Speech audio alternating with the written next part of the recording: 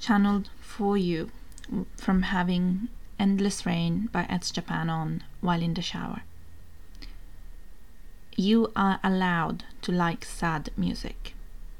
There, I said it. Liking sad music is not going to block your manifestations, and holding too tightly to the idea that you can only listen to high vibe stuff is spiritual bypassing. And if you've been sticking around for a while, you know this. I'm tired of the spirituality industry being just another area of life where we are sold health solutions by aspirational people who benefit from keeping us stuck. And I have had this conditioning around having to prove that I have a right to say things. And I didn't want to do this episode because not only do I have half research done for one about art and healing and hedonism, so I'm making more work for myself, I also have no manifestation success story to back up the insight. But to be honest, I am a line 3 in human design, and I'm speaking from the trenches, because the reality is I don't have a success story for the high vibe only side either, but I have tried it. So, today I will be sharing about music, words and magic, and a content warning. I'm going to talk about Christianity too, because I'm going to give you the behind the scenes of my story. Which is funny, because in my notes I wrote BTS, and we're talking about music, and as much as I like the looks of some of the band members, I have no clue whatsoever about BTS's music, except for like 30 seconds of a song by Suga in one of his solo projects. But that's beside the point. If you have ever heard it said to be careful what you sing along to because your words create your reality, this episode is for you.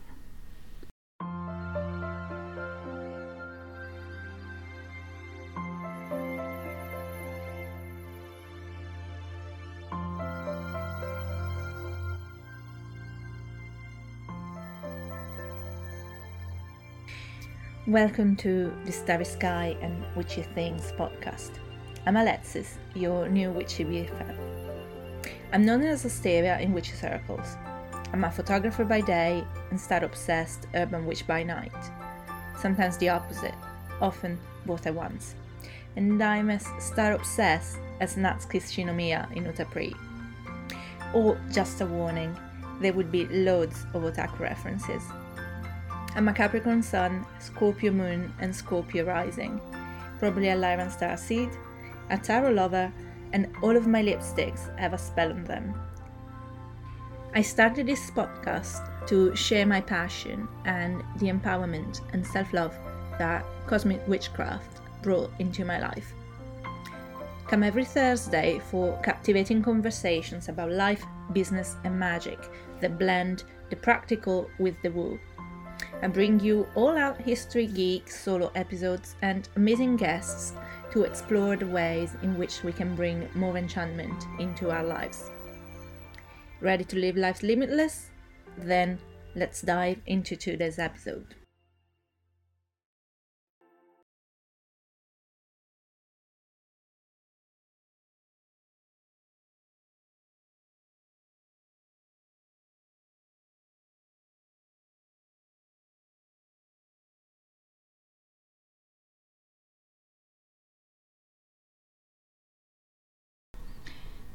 First things first.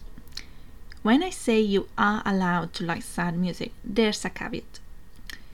If you only listen to sad music and it does not make you feel better, then you might want to consider the conventional wisdom that there is a problem there. If all you do all day, every day, is listen to old school Simple Plan and My Chemical Romance, shouting to the top of your lungs about teenage angst, and your life feels stuck in this negative cycle like you're reliving your teens, maybe that's not what you want to be doing. However, the first topic I want to address is perhaps the most obvious one, that music manipulates emotions. It has been used in ritual across cultures for thousands of years for a good reason. And that's the principle behind the whole idea that if you want to up level, you want to surround yourself with high vibe music. And that's so well and good when you want to raise your emotional states from neutral. I do that. I literally call Ultra Blast from Utano Princess Ama my manifestation anthem. I don't disagree with that at all. But the problem is when people try to raise their vibration without healing the negative vibration first. I use the words very deliberately. It's true that it works on a deeper level of our mind than doing affirmations in front of a mirror, and I'll bring you the science in a minute. But it also jumps the gun about the fact that we have a full spectrum of emotions we are meant to feel. That's something I realized this past year when I took a step back from being in a client-facing role and kept the availability for portrait clients to a minimum. Instead of I've been working on all the stuff I'm about to launch with the shift of Mars to Scorpio, and it wasn't even on purpose, as well as on other areas of photography. I'm not changing my business, don't worry about that. If you've ever seen me behind the camera, you know that's something that makes me come alive from a genuine deep soul place. And actually, since I'm on the topic, if you are in London or close enough you want to travel in for a day, I have something exciting happening in November for spiritual folks, and I'm taking small steps towards increasing my capacity for portrait clients. So, my website in the show notes, as usual. Anyway, as hard as it is for what my friend nicknamed the Scorpion Girl Boss, once that we were talking about the way she sees my Scorpio energy and the way I see it, I knew that I couldn't manifest my business goals deep down. I deep down really knew it, if I was honest with myself. And you want to know why? Because I have a pattern of workaholism in order to avoid my personal issues. And so I had to work through decades worth of stuff and generational trauma and trust that I was exactly where I was meant to be and that I could shift the tide at the snap of my fingers. Because the cumulative effect of all of the small 1% shifts is the quantum leap. And one day something happens that makes you realize you are a completely different person from who you thought you were because you went through a death and rebirth cycle. And the leap is in the immediacy of the change, not the magnitude of it. Some people make it sound like it is about just the bigness of the change, but that's not the case. So if you've had your experience of a quantum leap and didn't sound anything like going from 5k months to 25k months in 1 month and then keeping that as a regular thing, you're still quantum leaped.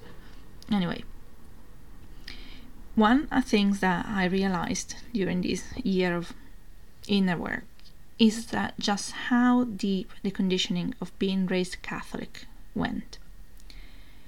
And that has 3 main layers to it. There's probably more if I sat here and thought about it. Words, music, and community. I will only touch on community in the context of music and corporate worship, but I'm working on my Hierophant chapter in my book and plan to use any material that doesn't make it into the draft, but that came up in my reflections and research for a short Scorpio season series over on Substack. So if that's something you're interested in, just subscribe to Witchy Musings. But fundamentally, the biggest appeal of paganism and witchcraft for me was the celebration of the inherent worthiness of the human person, both body and soul, without conditions. Because you would hear it in Catholicism too, especially in certain more progressive circles, that we are worthy and that our bodies are good, which was a key part of the ministry of Pope John Paul II and the shift towards the sainthood of the layperson in the mundane after centuries of putting religious life on a pedestal. But the thing that became icky for me and was among those that pushed me over the edge towards leaving was that it was always conditional on the big G God. And I realized it yesterday actually, and again it came up today before recording these as I listened to Brené Brown interviewing Father Richard Rohr, whom I deeply respect and was instrumental in my deconstruction of Christianity. And then today, as a friend posted a graphic to the extent of the spirituality industry is leading you astray because Jesus didn't say follow your heart, he said follow me, and I haven't even read it because I just muted the post right away. But I'm not here to pick fights with people who are still in the religion, although I hope to be there for anyone on the fence wanting to figure out life beyond what they have always known to be true. But the audience I'm speaking to intentionally is an audience that has either already left or was never in it. I'm just mentioning it because it made me notice a much of the worship music I used to manipulate my own emotions in prayer had a theme of worthiness. Things like Nothing Without You or Oceans. Oceans is such a beautiful song. I was so in love with it. For all the issues with Hillsong, that was seriously inspired work. Even if I do take issues with it now because of the damsel in distress vibe to it. But it has been important in my spiritual journey because it provided a stepping stone from a deep sense of unworthiness to having a sense that my existence matters unconditionally. Songs like Reckless Love, for example, they are specifically about the idea that the big G God loved us into creation and therefore we are worthy. Although there was the whole losing it and regaining it through atonement situation, but the end result was always that we are worthy because big G God says so. And in this theory, he loves us unconditionally.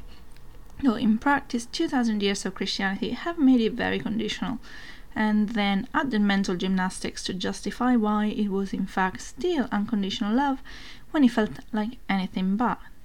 But I digress. In May 2023, Christianity Today published an article titled Worship Music is Emotionally Manipulative. Do you trust the leader plucking the strings? Which I will link to in the show notes. The article references another article on Christianity Today from August 2022 titled Hymns and Neurons: How Worship Rewires Our Brains and Bonds Us Together. The premise of the 2022 article, which provides the context for the 2023 one, is that the Holy Spirit functions through interactional synchrony, because in the Christian worldview, the Holy Spirit is behind all that is in the natural world. But even removing the creationist intention, this science is not far-fetched. In a paper published in the journals Social, Cognitive and Affective Neuroscience, Volume 16, Issue 1 and 2, from January-February 2021, co-author Stephanie Hall, Merle Fairhurst and Annette Schirmer examined the animal tendency to synchronize their behavior with that of people in their same species, animals in the same species, and humans are not excluded from this pattern, so hence the Freudian slip.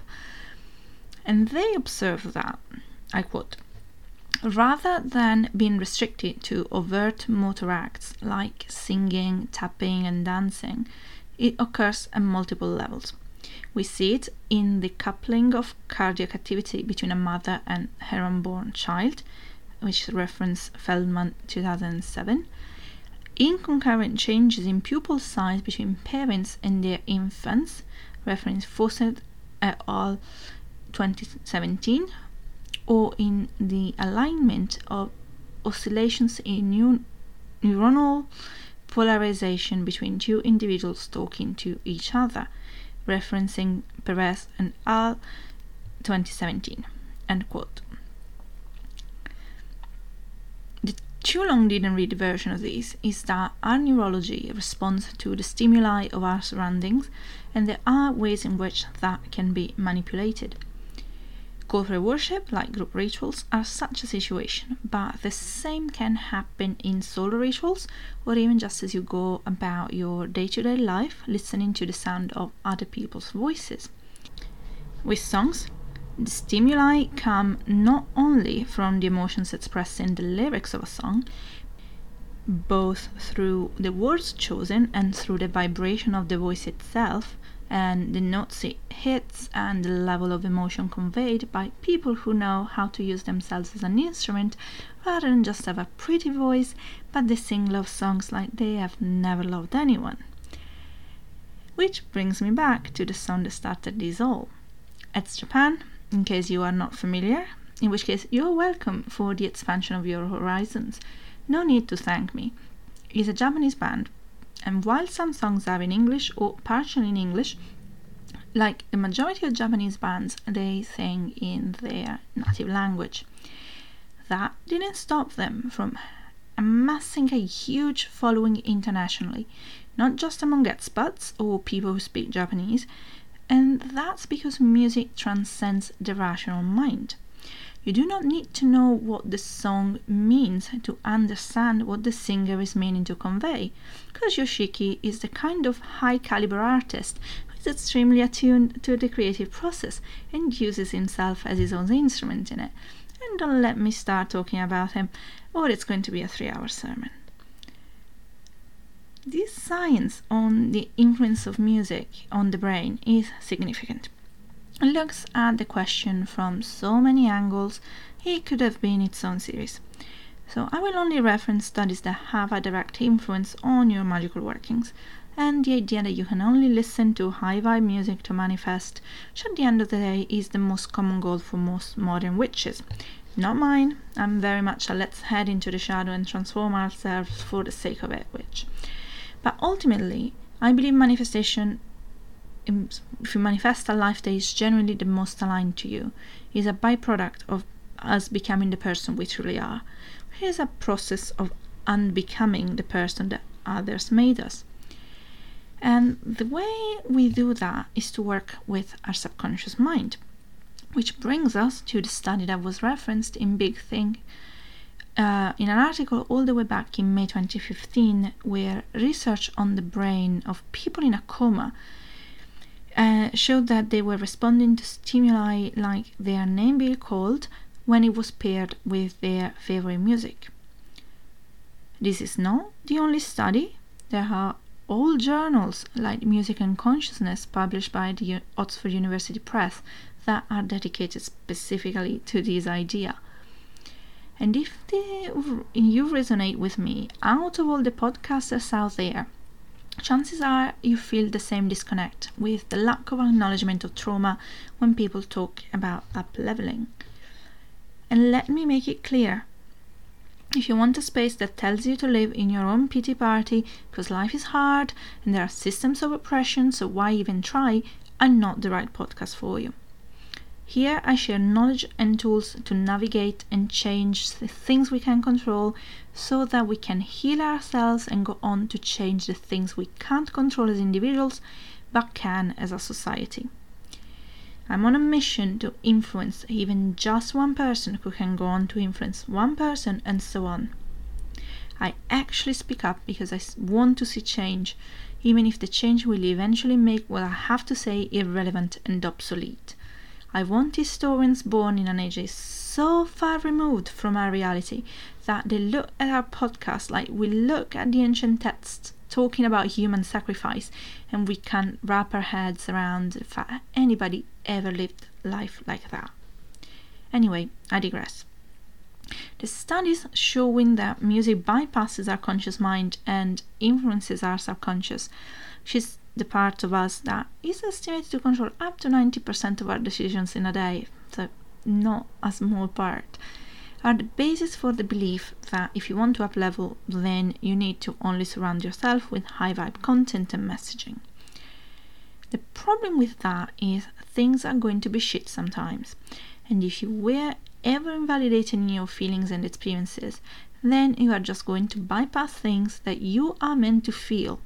Get them stuck in your body like all the feelings you learned to repress as a child, and not up-level no matter the fact you do all of the things right that all of the online teachers tell you to do. Because if you manifest from your subconscious, which we do, and I have broken down most of the science of manifestation in season 3, and I'll drop the links if you haven't listened to those episodes yet. What you do by forcing yourself to be high vibe, by manipulating yourself into it, is just reinforcing a pattern of unworthiness. Like, those emotions you have are not good, therefore you are not good for having them, therefore you have to be good by not having those emotions.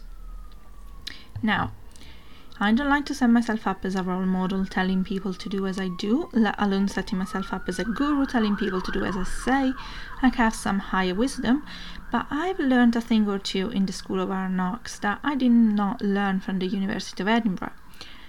The reason I am so passionate about witchcraft is that it provides you with a container for things that society considers taboo.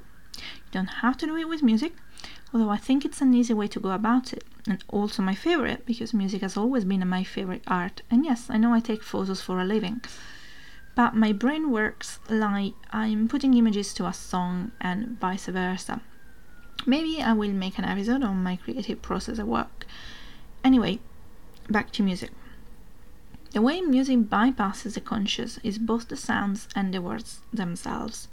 Which brings me to the next topic, and then I'll circle back to using music in your practice, because that incorporates both sounds and words if you choose songs with lyrics. And I'm going to look at words from two angles, which are often mixed up in modern witchcraft because nobody ever mentions their sources anymore. Like, even in the 18th and 19th centuries, magicians making up their sources at least had an idea that if you can trace back a lineage, it gives it some credibility. Although I guess it's partly because of that we got to a point where now we channel everything from the spiritual realm because we don't trust scholarship. I'm not like that though, although I'm working on embracing my Pisces North Node and not dismiss everything that comes to me as inspiration as worthless because my family said so. Anyway, when a source is missing, it's 90% chance that it's going to trace back to the Kabbalah. And because some of the ideas of Jewish mysticism remained in the Catholic tradition, I'm familiar with them, and so I was able to make an educated guess. So, of course, I looked it up, and the British Library has a whole section dedicated to it. From an article by Dr. Agar Palach, quote, Sefer Yetzirah, one of the earliest Jewish mystical texts of Hellenistic provenance, dated by scholars somewhere between the 2nd and 7th century CE, describes the process of creation as taking place through the 22 letters of the Hebrew language and 10 cardinal numbers. Early on, Sefer Yetzirah received magically oriented interpretations, which explained how to imagine and possibly repeat the divine process of creation through manipulation of the letters of the Hebrew alphabet, to the effect of creating a golem. Giving a name to a golem was believed to animate and control its body, and conversely, erasing the name would annihilate the creature. End quote. Later Ashkenaz texts would refer to the commentaries on the name of God and angels based on numerology. And these were popular commentaries because the connection between our world and the divine realm through language and numbers, and these associations, enabled the magician to exert influence on the divine realm through language, which is effectively one of the ways we think of magic, that is spells. The other would be in alchemy, that is potions. I'm being simplistic, but at the end of the day, it boils down to what you are manipulating. And a side note here, that's why I personally consider placebo magic to be its own branch of magic and not an approach to magic. Because what practitioners in that area are doing is manipulating their brains. And you can do that whether that's all you believe there is to magic, which is commonly the case for placebo magic, or whether you are more aligned to mainstream ideas of magic, like I am, since, as I explained in the natural magic episode, I don't see as much of a difference. But basically, it's not a case for me that we need a label now because we're doing something that has not been done before, but because somewhere along the way we A, lost the full breadth of the magical tradition, so it's an act of reclaiming, and B, we have learned so much more about being human that it warrants its own space in the realm of human philosophy. So, from the Jewish tradition we get the ideas that words have power because of these symbolic associations of visual letters as well as sounds. then we know that the Western esoteric tradition took ideas from Egypt and India. I'll start with India because I know this for a fact before I even open a new page to research it, so I can write it down as a topic already. It is from them that we got the idea of words having a vibration. It's a huge thing in the yogic tradition that if you want to use Sanskrit, you need to use it properly, especially if you use mantra. That's because the language itself is sacred and because it is a tenet of Hinduism that the sounds of the words themselves have a frequency. If you have ever looked for help for insomnia on the internet, you are likely familiar with the westernized idea of Yoga Nidra. But strictly speaking, that's not a relaxation technique to put you to sleep. It's a way to use sound to enter an alternate state of consciousness. In the words of Swami Satyananda, as quoted by arhantayoga.org, it is a state in which you are neither asleep nor awake. If you fall asleep, it is not Yoga Nidra. If you remain awake, then it is also not Yoga Nidra. If dreams overtake you, it is not Yoga Nidra. Yoga Nidra is a state in which there is awareness of the conscious, subconscious, and unconscious fields of your mind all at one time. It is a perfect therapy. It removes all psychological abnormalities and sanskaras and helps you become your normal, natural self. And actually, this would be a great topic to explore another time. According to the Central Sanskrit University website, I quote, "As per the Indian tradition, Sanskrit language has no beginning and no ending. It is eternal. Self-born God has created it. It is divine. It is everlasting. It was first used in Vedas, and thereafter it has been the means of expression in other fields." Now, the idea that is popular in spiritual circles is the idea that Sanskrit is a vibrational language. That is, a language where the meaning and the sound are one and the same. And in the way you can tell the emotions behind a song in a language you can't understand, energy is moved through chanting. I have a short memory span, so I have often forgotten what a mantra translates to in English by the third repetition. But I get immersed into it and the energy shifts even if I'm just listening and meditating on it, which is not a conscious thinking since, as I said, I forget the meaning. I'm going to drop a video in the show notes for the Ajay Ale mantra for being in your power. Of course, it's a religious text of a religious tradition that is not mine, and if you may not resonate fully with the idea of them being attributes of the divine, they have the translation in descriptions of the video so you can check it out before you start it. It's still a beautiful example of why this idea became popular in the West. And if you listen to it and try chanting it without the music underneath the words, you can really feel this idea of the language being vibrational. Because at the end of the day, that's what vocal cords are for, and our bodies are musical instruments. I'm unknowingly into embodiment and keep talking about it and trigger all the folks who want to keep living in their heads, but I legit feel the vibration of the chant in my whole body. And before I move on, I think it should be pointed out that there is no uniform pronunciation of Sanskrit across all of India. There are variations that are legit rather than just Westerners using the language and butchering it. Something that we are all guilty of at times anyway, because it's not that simple to override your automatic brain pattern while using a foreign word in the context of a sentence in another language. Which I would know, I'm bilingual and manage to sound foreign in both of my native languages. Anyway, another tradition that our esoteric tradition was fond of looking into is Egypt, of course. And we have some indications that there is a strong link between language and magic from the Book of the Dead. Heka, not to be confused with Hecate from the Greek pantheon, was the god of magic whose name itself means magic. Egyptologist Ogden Golet, in a commentary on the Book of the Dead, which is likely worth further studies on its own, wrote, I quote, "Heka magic is many things, but above all it has a close association with speech and the power of the word. In the realm of Egyptian magic, actions did not necessarily speak louder than words. They were one and the same. thought, need, image, and power are theoretically united in the concept of Heka. End quote. And we will return to this idea more deeply in a future episode, but I wanted to mention it as an example of where we get the idea of how strongly linked everything becomes if you start a journey with magic and witchcraft. And since I started this episode mentioning a Japanese band, it's worth mentioning yet another tradition where the idea of words having power is a thing. Kotodama, literally word spirit or soul, is the mystical idea that power dwells in the words and names. It holds that sounds can magically affect objects and that ritual word usages can influence our environment, body, mind, and soul. It is a key aspect of Shinto and some of the spiritual teachings in the martial arts, and has been a source of philosophical exploration at least since the beginning of the Tokugawa shogunate in 1603. And there is a whole story there, and that could be another 3-hour rabbit hole that we won't fall into today.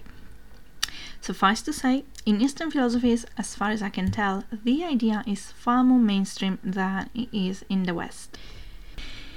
Kazuya Hara, in a paper published in ETC, a Review of General Semantics, Volume 58, Number 3, from fall 2001, wrote that Japan is a high-context culture in the framework suggested back in the 50s by Edward D. Hall, where high-context cultures or messages are such where information is either in physical context or internalized, so that very little of the communication is coded in the message itself.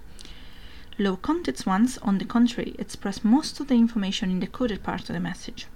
It becomes unsurprising how little emotional literacy we have in English-speaking countries, as well as body language. As someone who is part Italian and has French ancestry, which are both high-context cultures, that has been one way in which I never fit in Britain, and a major struggle with my ex. So forgive me if it sounds like I'm biased against low context. I probably am. Anyway, this is also something that is relevant to our magical practices and how much or how little we need in ritual to achieve the desired altered state of consciousness. Which brings us to music, back again, which in a way is a high-context means of communication. We started with the idea that music influences our subconscious, so the words we speak and sing, and even just the words we listen to as we go on about our day, matter, and how that doesn't mean you can only listen to happy songs. One way you can use music in your practice is by using music to match the mood and the goal of any ritual and magical workings, but you can also use songs in the more immediate setting of feeling things as they come up in life. Some days you need the angry metal, some days you need something that makes you cry, and then once you clear that, you can then raise your mood by dancing to idol songs. But you can do more than that and use music to feel things that have been stuck in your body forever, by taking that idea and incorporating it with shadow work or somatic experiencing, and yoga is a form of that. The poses have a chakra correspondence, and you can also find teachers who take the approach of blending the two things. I'll drop the link of one I like. I have been a crying pigeon a lot lately. And of course, proceed with caution. All this stuff and all the things in the mental health space, it's easy to make things worse even when moving from good intentions. But this is why I think it's simplistic and dangerous to tell people to just go down a motivation rabbit hole without first making sure that they have the space to receive it and rise up, because they don't have things holding them down. And that's without the fact that music that we like increases dopamine, a neurotransmitter that plays an important role in our cognitive, emotional, and behavioral functioning. So if you generally like sad music, you may find that it has a different effect on you than what this focus on don't sing negative songs or you'll create a negative reality expects of you. Because dopamine is one of the two biological responses to the positive thoughts that we are expected to be thinking in order to manifest, and the other being serotonin. These two hormones affect the part of the brain responsible for filtering information, which is one of the legit neurological functions behind our powers of manifestation. And a short aside, there are many ways to increase dopamine and serotonin, and if sad music is having a significant impact on keeping you in a low mood, or you feel drawn to sad music for most of what you listen to in a day rather than having missed playlists, it can be that your mood is low to begin with. Either way, you might want to look at your life holistically, and not fixate on one change only, which can lead down an anxiety spiral to outright OCD when the desired change doesn't come. Make sure that you get your omega-3 fatty acids from whatever source is aligned with your dietary morals and preferences before you have a go at your Spotify algorithm. There is so much out there from spiritual teachers that is very basic common sense advice. And granted, I'm sure there must be people for which basic self-care is a radical idea, and many others for which knowing stuff and practicing it are not equivalent, that therefore benefit from seeing the examples of others doing it and being cheered on. But there are also many who tried everything and are still stuck, and nobody likes to speak to them except maybe if you have the money to pay for their 10k a month 6 months coaching container, which if you could pay for you wouldn't be stuck, but that's beside the point.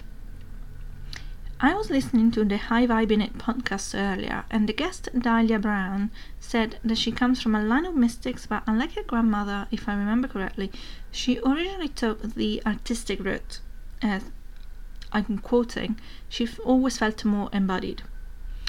And later in the episode, she returned to the idea of movement and dance as key to brain health, which is what you need the omega-3 for, if that wasn't clear.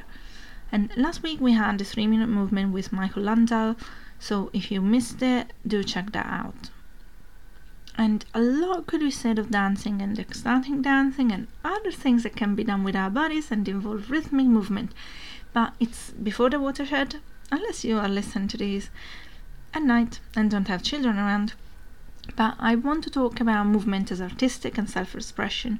There are different directions, so while it's related to today's topic, I think it's best left for another time, and that's why I decided to stick to the spoken word angle of how we relate to music.